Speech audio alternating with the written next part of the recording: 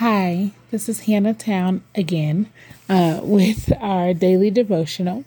And today we are looking at First Peter 2. One thing that God has been talking to me, goodness, for I don't even know, too long, is about this idea of righteousness and living in a way that is set apart. I was actually talking to Tiara about this not too long ago, about this idea of what it feels like to be set apart, to see everyone else seemingly doing whatever they want, or seemingly just kind of not really desiring to live in a way that honors God.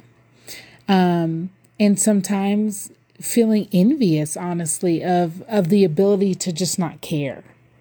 But we talked about this idea of being set apart, and how when you are set apart, when we say we are following Jesus and we are following the Jesus way, that is a call to be set apart. And by set apart, I mean to act and behave differently than maybe what everyone else is doing, and how everyone else is behaving. And so in some ways that is freeing, in other ways that feels hard. And so in First Peter 2, before I get off on a long tangent, but in First Peter 2, there is kind of this call, even from the jump, of getting rid of evil behavior, not being deceitful or being a hypocrite, not being jealous or being unkind in how we talk to people. And so there's kind of this call to living in a righteous way, in a way that represents Christ.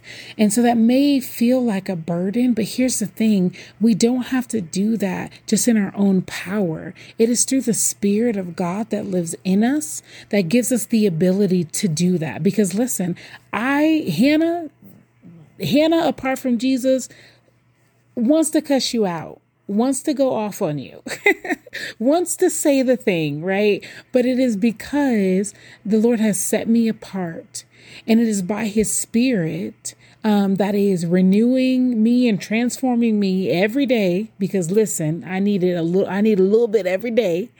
It is because of Him that we can live in a righteous way, in a way that represents Christ. It is through Him that we can be kind, that we can learn to not compare and be jealous people, that we can not be hypocrites, but we can practice what we preach, although imperfectly, of course, because we're human.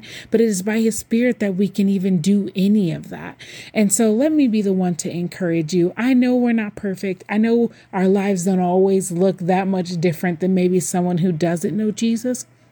But God is doing a work in us, and we have the Spirit of God in us who will help us fight against or will put to death is maybe a better term, will help us put to death those things that don't bring life, that don't represent Christ, that maybe are habits or things that are generational for us. He will help us and empower us through His Spirit to live righteously and to put those things to death.